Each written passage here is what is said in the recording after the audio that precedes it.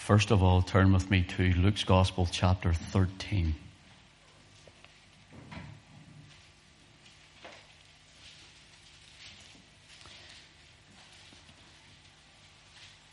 Believe it or not, this is strange because there's a heavy gospel theme in this for a Bible study. We might say, well, why would you bring out a gospel theme in a Bible study? I don't know. It's just how I feel led, and it's a gospel theme in it that although we're believers, maybe it'll speak to our hearts and the Lord will use it for whatever reason. But let's just see how the Lord leads us. Luke 13 and verse 1. There were present at that season some that told him of the Galileans, whose blood Pilate had mingled with their sacrifices. Just let that sink in a minute. The Galileans were northern Israel, the land of northern Israel. It was where the northern house of Israel that was where they were, their kingdom was. And now it's about 750 plus years since they have been taken captive. And what happened was the Assyrians who took them captive with King Sennacherib, he came right down through the north, took all the 10 tribes right into the borders of Judah, the southern kingdom, and he took 46 fortified or fenced cities. And he took them away captive. And it's at that time in history you'll read of Hezekiah, the king in Judah. And the king in Judah, he was a good king. And all the kings in the north, because they had broken off and separated, all the kings in the north were bad kings. Ahab was one of them, and so on. We haven't time to go through them, but everyone was a bad king, did that which was evil in the sight of the Lord. Because they were evil, there was a false line of worship. They took them all away, and some of the priests of this false line of worship were sent back in to teach the people about the worship and how to worship. But what they did is they had brought in what was called the Samaritan, and they had populated them with other people who were non-Israelite people. And so those who had escaped, there were those who had escaped the captivity of the house of Israel into Assyria. And in the Bible they're likened unto gleanings of grapes. They're likened unto a tithe of the house. Some who had escaped, like you'd see in some of the nations today who are escaping out of the way from, whether it is in Syria or from ISIS and so on, or from Assad and all that mess there. You see people hiding in these little enclaves, and that happened in the northern kingdom. Now Sennacherib comes down, he gets to the border, and good King Hezekiah, the house of Judah at the south, were still serving the Lord. So God would protect them. Hezekiah is sick. He prays with his face to the Lord, his face to the wall unto the Lord. Isaiah the prophet comes in and says, set thine house in order, for thou shalt die and not live. He's crying unto the Lord. He's been what's known as the reformer. He's the one who cast down all the idols that they were putting up, opens up the temple, finds the book of the law and reads it in public, and he's the reformer, takes away the removal of faults. So if you want, Martin Luther wasn't the first reformer, even though before that Johann Huss was a reformer too. But Martin Luther wasn't really the first reformer. If you want to go to reformers, go back to Hezekiah in Judah, and he reformed Judah, and he changed the whole system right back to the Lord again. So what had happened in time is that he seeks the Lord. Isaiah is walking out of the palace after giving him the bad news. The Lord speaks to Isaiah and says, go back again, tell the servants of Hezekiah the king to make a poultice, stick it on the sore boiler, it was a tumor of some sort, and I'll heal him. And so he does that, and Hezekiah is healed and given 15 years of the Lord. 15 years. And you know, God is no man's debtor. God is no man's debtor. And the only thing about it is he has a son called Manasseh. Manasseh was one wicked, evil king. And Manasseh then, he was taken away later by the Babylonians. And as he's taken away, He learns more in his chains of punishment than he did in his freedom as a king.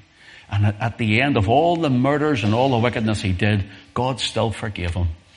And he turned his face to the Lord. And you know what? He learned more in the prison than what he did in the palace. And you know, that's a lesson for all of us. Sometimes we wonder why things are happening, but you'll learn more in a prison about the Lord than you do in the palace. And God can work with us easier in the prison than he does with us in the palace. But notice this, you see, what happens is Hezekiah cries unto the Lord, and then we have the great miracle where they start coming down. He changes and he gives all the gold away from the temple there, and he's afraid instead of trusting again in the Lord. And what happens is he gives the gold away, the shields of gold around the walls. He takes them down and he gets brass and he polishes them. He makes sure they're well polished. And he says, look, a man on a galloping horse type of thing won't notice this. But the Lord noticed it. The Lord noticed it. And the thing about it was, it ended up that Hezekiah had this wicked son. Sometimes even when God's way seems, well, why, Lord, did that loved one pass on? Or why did you not heal this one or that one again? Why, or Lord, why did you not extend their life? And we need to leave some of those things in the Lord's hands, because he might know something down the line, or he would know something down the line you and I might not know. That you and I might not know. And I look even at my own family at times, why the Lord didn't heal some of my family, yet I seen others healed that we hadn't prayed for. And I questioned the Lord many, many, many times. And even now, just a few years down the line, I'm looking back and I can see the wisdom of the hand of God already revealing in things in time.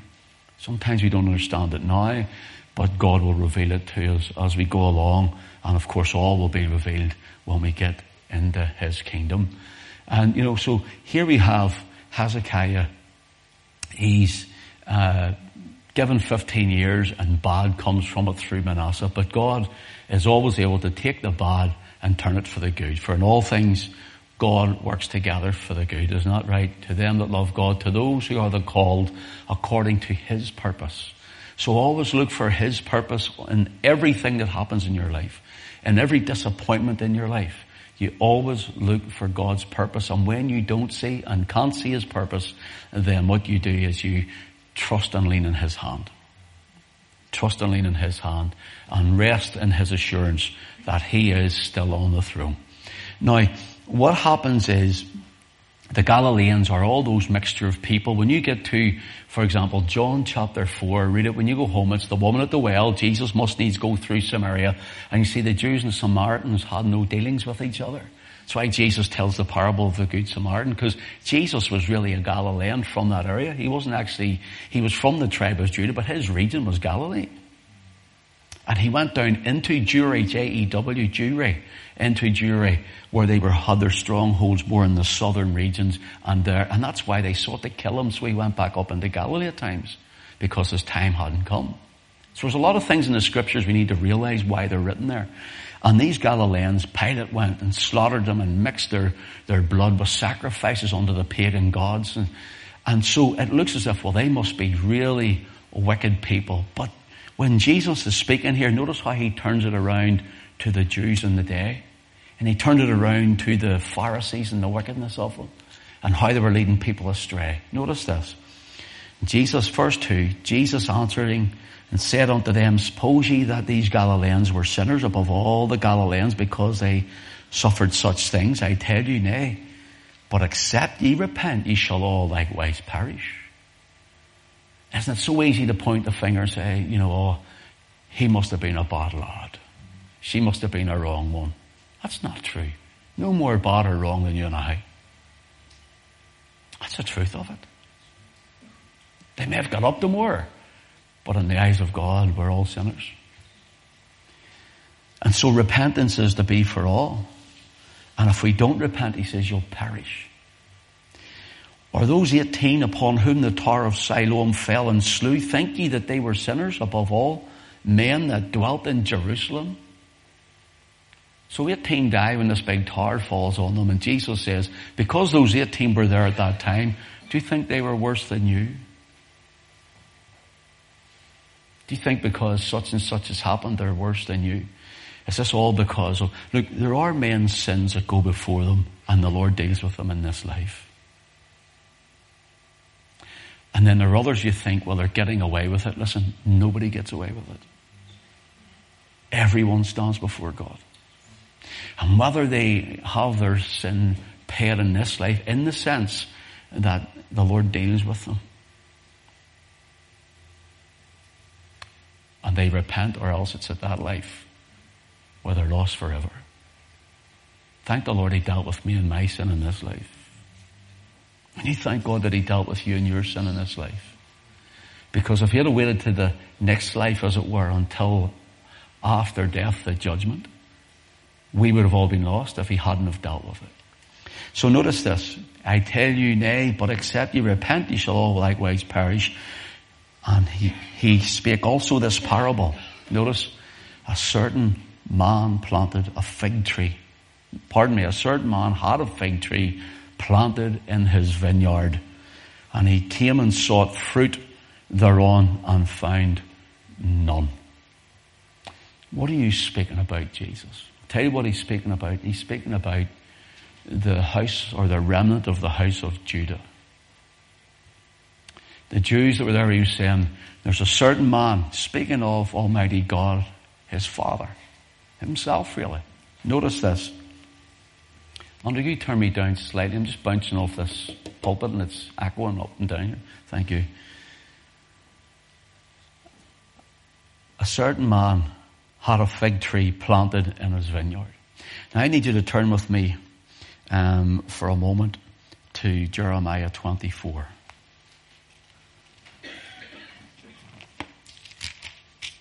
Jeremiah chapter 24.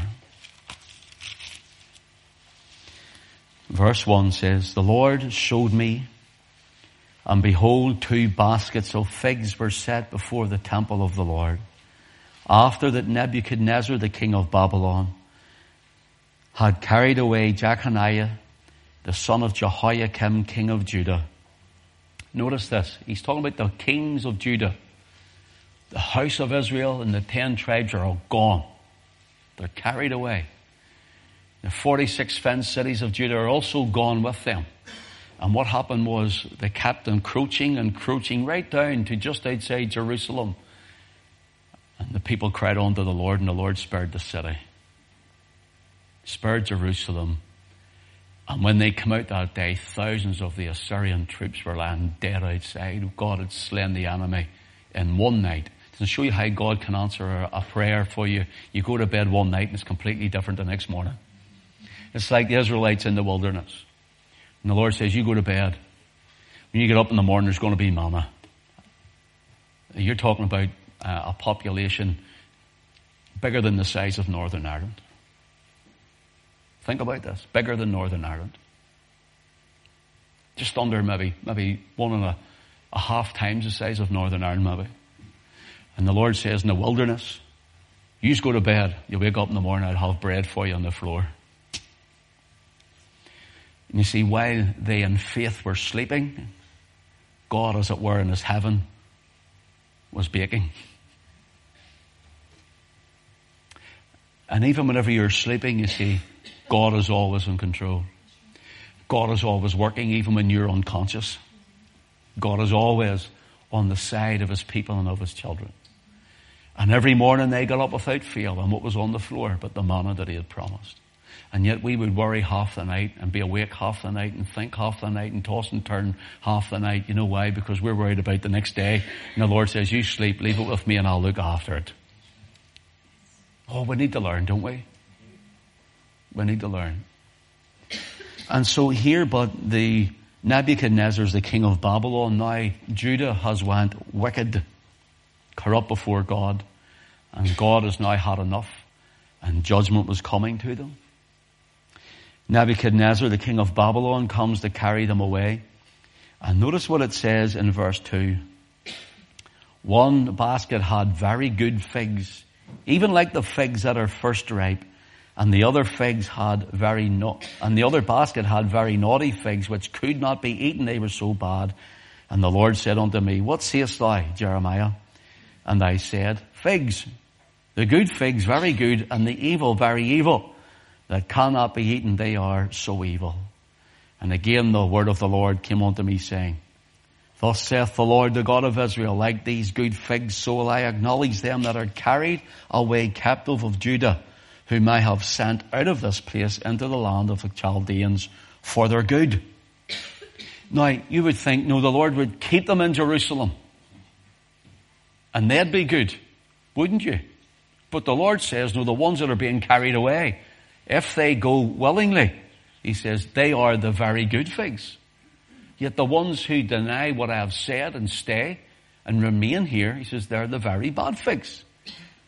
Notice what he says in verse 6, For I will set mine eyes upon them for good, and I will bring them again into this land, and I will build them and not pull them down, and I will plant them and not pluck them up, and I will give them a heart to know me, that I am the Lord, and they shall be my people, and I will be their God. For they shall return unto me with their whole heart. And as the evil figs, which cannot be eaten, they are so evil. Surely thus saith the Lord, so will I do to Zedekiah, the king of Judah, and his princes, and the residue of Jerusalem that remain in this land, and them that dwell in the land of Egypt. Notice the Lord says there's good figs, and there's bad figs. Really evil ones and really good ones. Here's a wee word for you. And I know plenty like this. And I have actually friends as well like this, I have to admit it.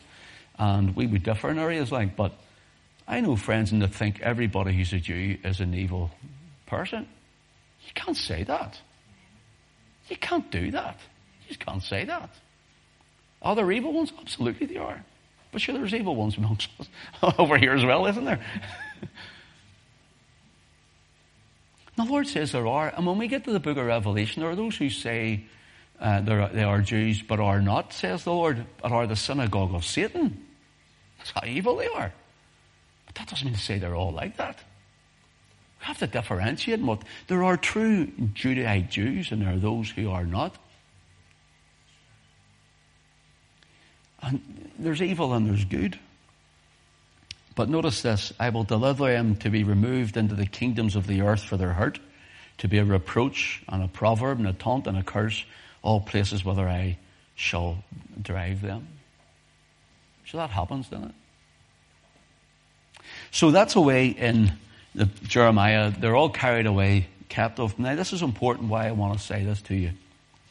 You see, the good ones we thought, because, they're being carried away captive, Lord, sure, it's the ones in Jerusalem who are taking their stand and they're going, we see the ones in Jerusalem were that evil. They were aligning themselves with everybody else to fight against what God had told them to do.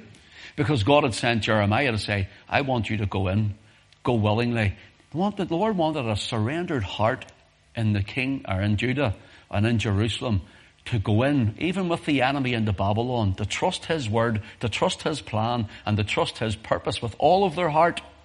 Because he says, if you trust me, I'll keep you. And he says, watch, he says, I'll bring you out again. Sometimes we think that, Lord, we're going into a wilderness here. I'm not going. We kick and scream the whole way through it. Not true. Lord, why like this? Why is it going like that? But the Lord says, no, you surrender to my sovereignty and watch me bring you back out again. And that's what he was doing here. In fact, if you were to flick to Jeremiah 29 and verse 11, let's go to verse 10. Everybody quotes it. Well, most people, Christians, quote this, and that's okay. I'm saying nothing wrong with that. But notice this, verse 10. For thus saith the Lord, that after 70 years be accomplished at Babylon, I will visit you and perform my good word toward you, in causing you to return to this place. The Lord says, trust me. Trust me. But Lord, the enemy, he's going to have a field day. He says, trust me. I'm still in charge. I'm still on the throne. I'm still in control. I'm still sovereign. He says, I'll cause you to return to this place. Now notice, this is the one everyone quotes. For I know the thoughts that I think toward you, saith the Lord. Thoughts of peace and not of evil, to give you an expected end. Now we quote that, don't we? I know the thoughts I think towards. No, that's okay, because the Lord does think thoughts towards us for good and so on. But really, in the context that it's written in, was to the Judahites who were getting into Babylon, who were yielding under God's word, And God was saying, I'm thinking toward you. You might think you're forgotten about. You may think that you have put out of the way and nobody wants you and everybody's just done with you and the enemy's had his way and there's not going to be any use for you and you're never going to be used by me anymore. You've had your chance. He says, listen, he is always the God of grace. He's always the God of the second chance, the third chance, the fourth chance. He's the God of a million chances. And he says, I will not forget you and I will bring you back again. And he did. He released them after 70 years. In fact, if you go to the book of Daniel,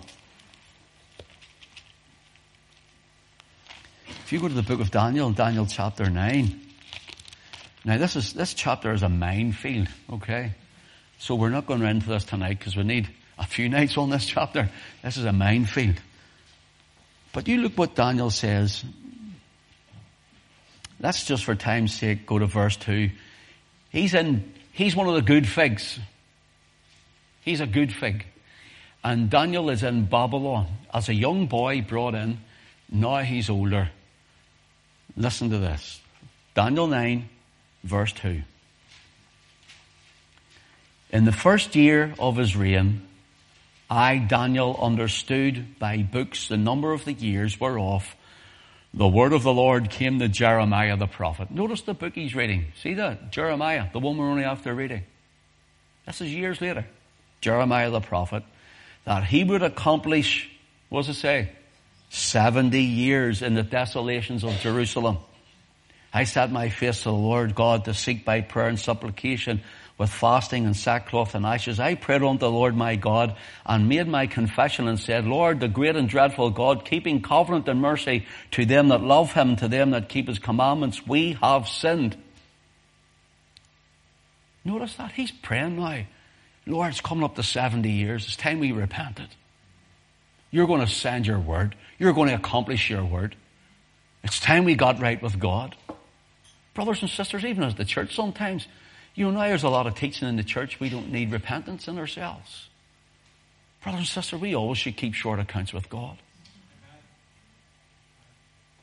We always should be on our knees. I know the blood saves us and cleanses us, and I know we're forgiven, and I know we're under grace.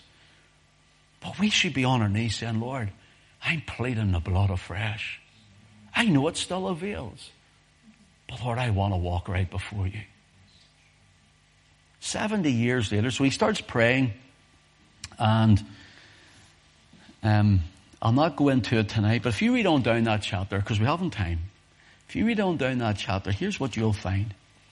You'll find that in Daniel chapter 9, here is where the minefield is. Let your eye run down. Daniel 9 to verse 24. Remember, he's reading the book of Jeremiah, isn't that right? 70 weeks comes the vision, okay? 70 weeks are determined upon thy people and upon the holy city to finish the transgression, to make an end of sins, to make reconciliation for iniquity, to bring in everlasting righteousness, to seal up the vision and prophecy, to anoint the most holy. Know therefore and understand that from going forth of the commandment to restore and build Jerusalem unto Messiah the Prince shall be 7 weeks, 62 weeks. The street shall be built again in the wall, even in troublous times. After 62 weeks, Messiah shall be cut off. Isn't that right? He died in the midst of the week, 3.5 years. Well, a week, you see, is a prophetic week. So it's 3.5 years. It's the 3.5 days, or the midst of the week is 3.5 years. Messiah shall be cut off, but not for himself, because that was for you and I, isn't that right? But not for himself. And the people of the princes shall come, shall destroy the city and the sanctuary, and the end thereof shall be with a flood. And unto the end of the war of desolations are determined. Now, he shall confirm the covenant with many for 1 week. And in the midst of the week he shall cause the sacrifice and oblation to cease. For the overspreading of abominations he shall make it desolate, even until the consummation that shall be determined shall be poured upon the desolate. Let me mention this. I'm not going to go into the teaching of it. So if anybody listens to it online and they have an argument with me, I'm sorry, I'm just not able to do it tonight. People look for a future Antichrist in this. He's not there. They look for a future Antichrist in us. This isn't about Antichrist. This is about the Lord Jesus Christ. Now let me show you just briefly. Verse 24, he comes, he finishes the transgression. He dies for us. He finishes the transgression. He makes an end of sins. He makes reconciliation of iniquity. Christ does all of this. He brings in everlasting righteousness. He sets up the vision and prophecy, and he anoints the most holy. That is the Father rather anoints the Son in the river Jordan with the Spirit, and then by the outpouring of the Holy Ghost, he anoints the church. When we get down to after Messiah, the prince that shall come, they say, well, that's the Antichrist. This is Titus, the Roman prince that destroyed Jerusalem in AD 70. It's not an Antichrist. It's Titus, the Roman prince. Notice this. Verse 27, he shall confirm the covenant with many for 1 week. And they say this is the Antichrist. He'll make a covenant of one man Antichrist, makes a covenant with the Jews for a week. That's not him. That's not what that speaks of. But yet that's in the vast majority. Do you know where that teaching comes from? A Jesuit priest. It's a Jesuit priest. In fact, there was a line of them brought out this teaching. The Jesuit priest called Lacunza. And he wrote a book, and he wrote a book under a pseudonym name called Rabbi Ben Ezra. He pretended he was a Jewish rabbi. So he changed his name, he wrote a book, and it was called The Coming of Christ in Power and Glory. And he formulated this. You know why? Because the reformers were preaching that just shall live by faith. And people were starting to see salvation as by grace through faith, not in the ways of the Catholic Church. And they were starting to turn from the Catholic Church onto faith. The Protestant Reformation. So he formulates this to turn the reformed eyes, to turn those away from the papacy as the Antichrist. He writes this, he's coming in the future. And then it says, he shall confirm this man shall confirm a covenant with many for 1 week. He'll make a covenant with the Jews. And then when he makes a covenant with the Jews, he breaks it in the midst of the week. Now, let's let the Bible interpret the Bible for a second, okay? So what was the book that Daniel was reading? The book of... Okay, let's go to the book of Jeremiah and see what Daniel was reading. I went into something here that I didn't mean to go into. But now that we're here... I'm doing all of this off the top of my head here, so give me a chance. Jeremiah 31. So remember, Daniel's reading this book.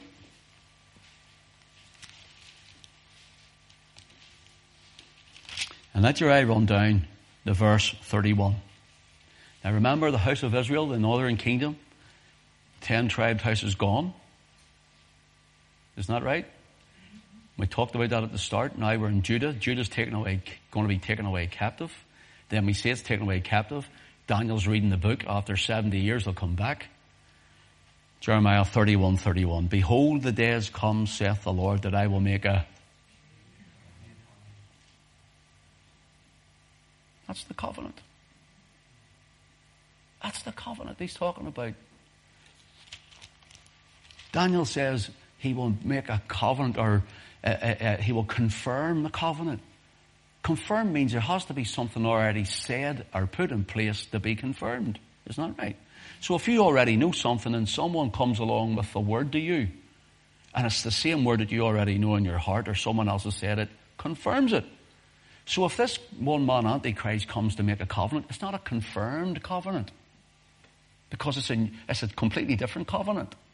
But to confirm something that's already been said, Daniel is looking at Jeremiah and he says, I'm going to confirm what Jeremiah says.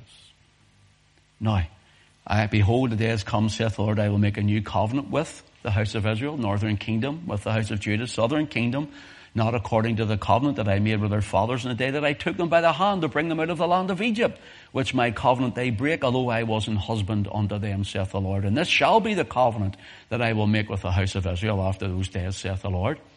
I will put my law in their inward parts and write it in their hearts. And I will be their God, and they shall be my people. So will you flick then? Now remember, Daniel's reading Jeremiah. This is the covenants mentioned. Obviously Daniel's going, I know that covenant. I've just been reading this book.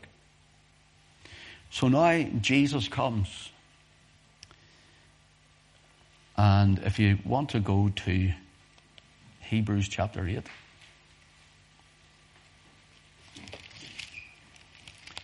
Remember, we're not looking for Antichrist, we're looking for the Lord Jesus Christ. That's your eye run down to verse 7, just for time's sake.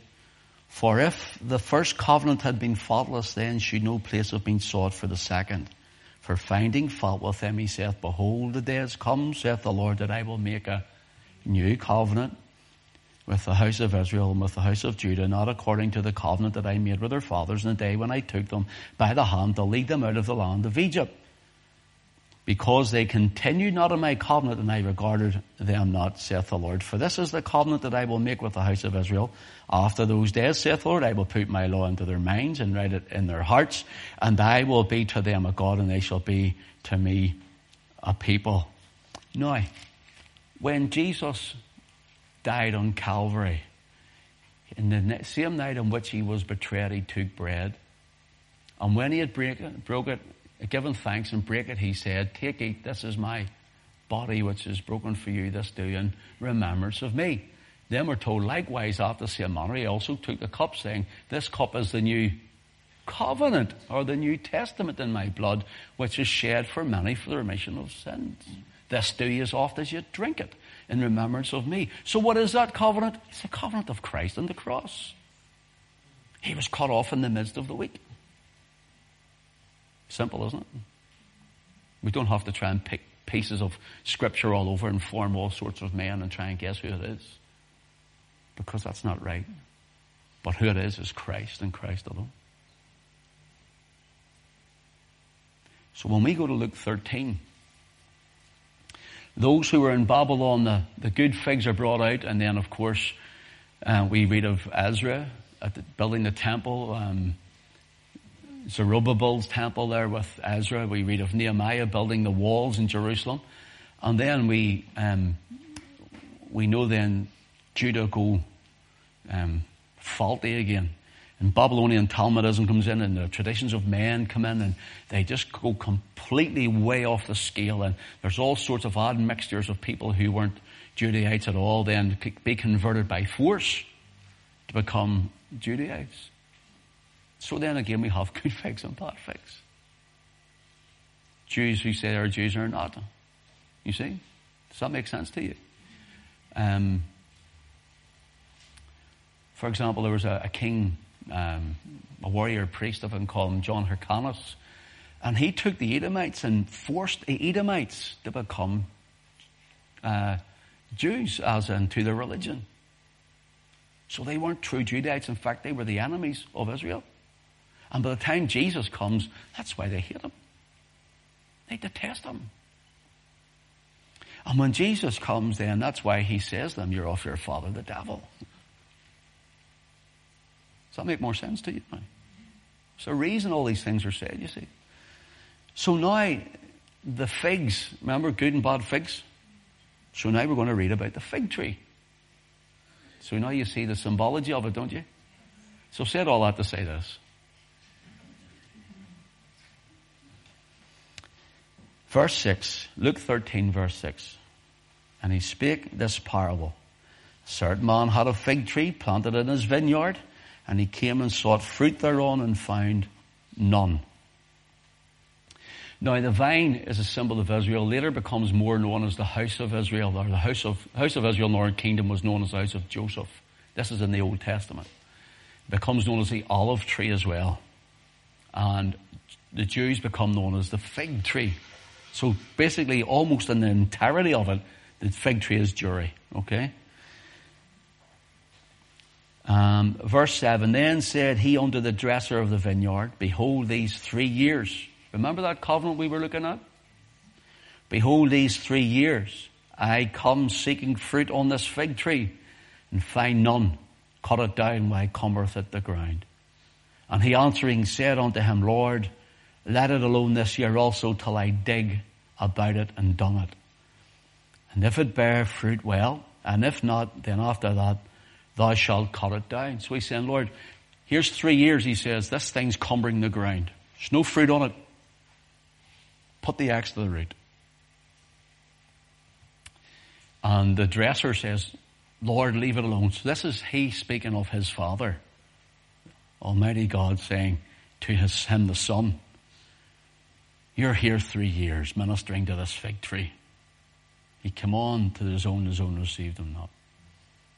You're here ministering to this. Cut it down, son. But he's only given a parable of this now. And he says, Father, leave it alone this year. But halfway through that year was when he was crucified for that covenant that we looked at there. Isn't that right?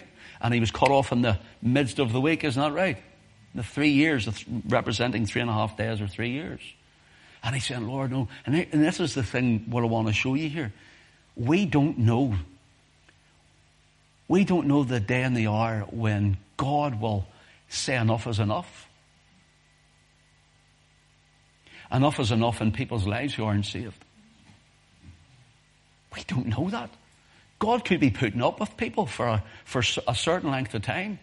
God's long suffering and loving kindness is with withholding, restraining that judgment hand. And whether it's something that happens in the life now, or something to straighten the Christian up, or those who are unsaved, they die without Christ, and he cuts it down from the ground, as it were. We don't know the next moment, the next day, the next breath. We don't know. That's why we must be saved. That's why we're saved. That's why we must be ready. And the Lord says, leave it for this year. And if it bears fruit, sure, that's good. Here's mercy when you don't deserve it. Here's grace finding them. Let me keep trying. There's no fruit. They didn't turn to Christ. Turn with me just for a moment to Mark 11. God's word's fascinating, isn't it? Mark 11. And let your eye run down.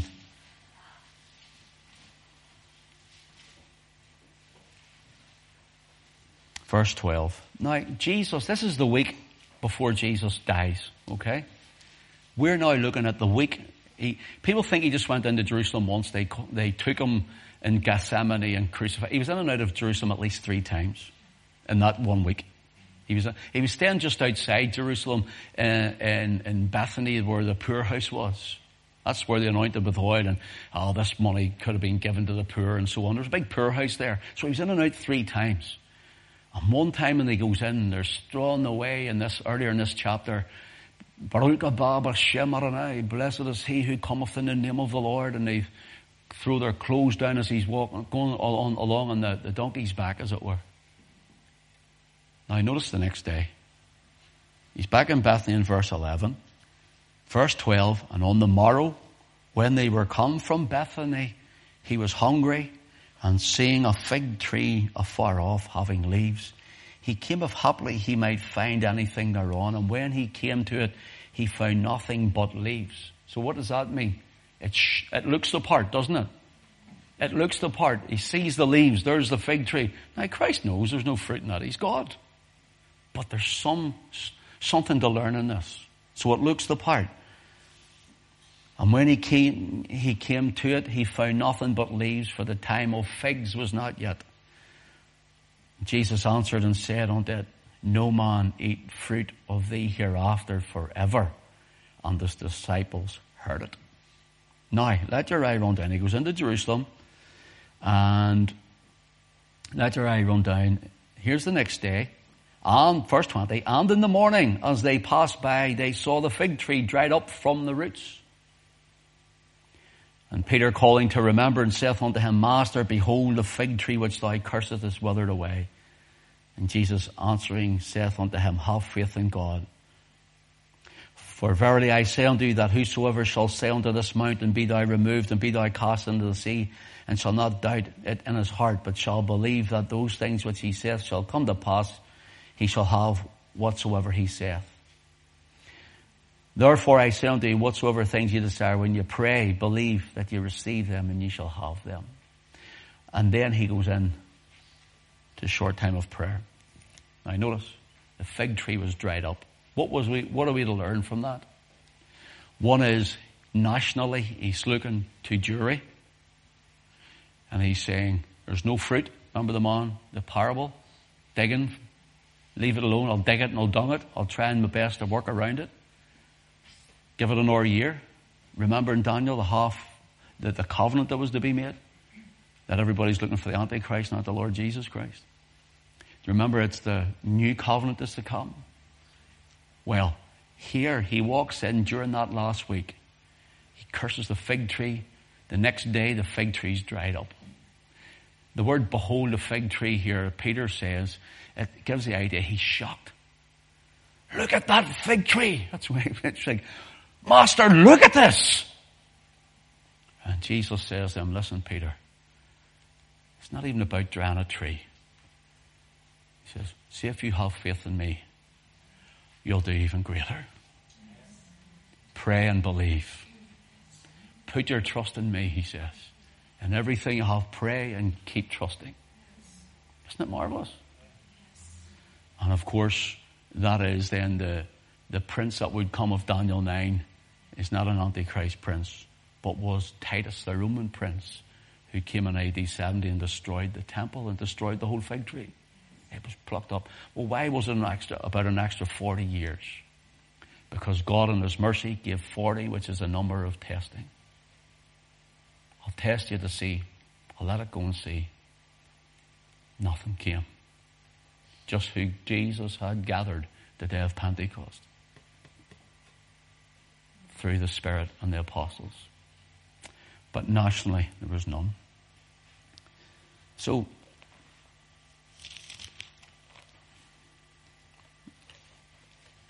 let's just go, while we're now finishing on that, let's pray.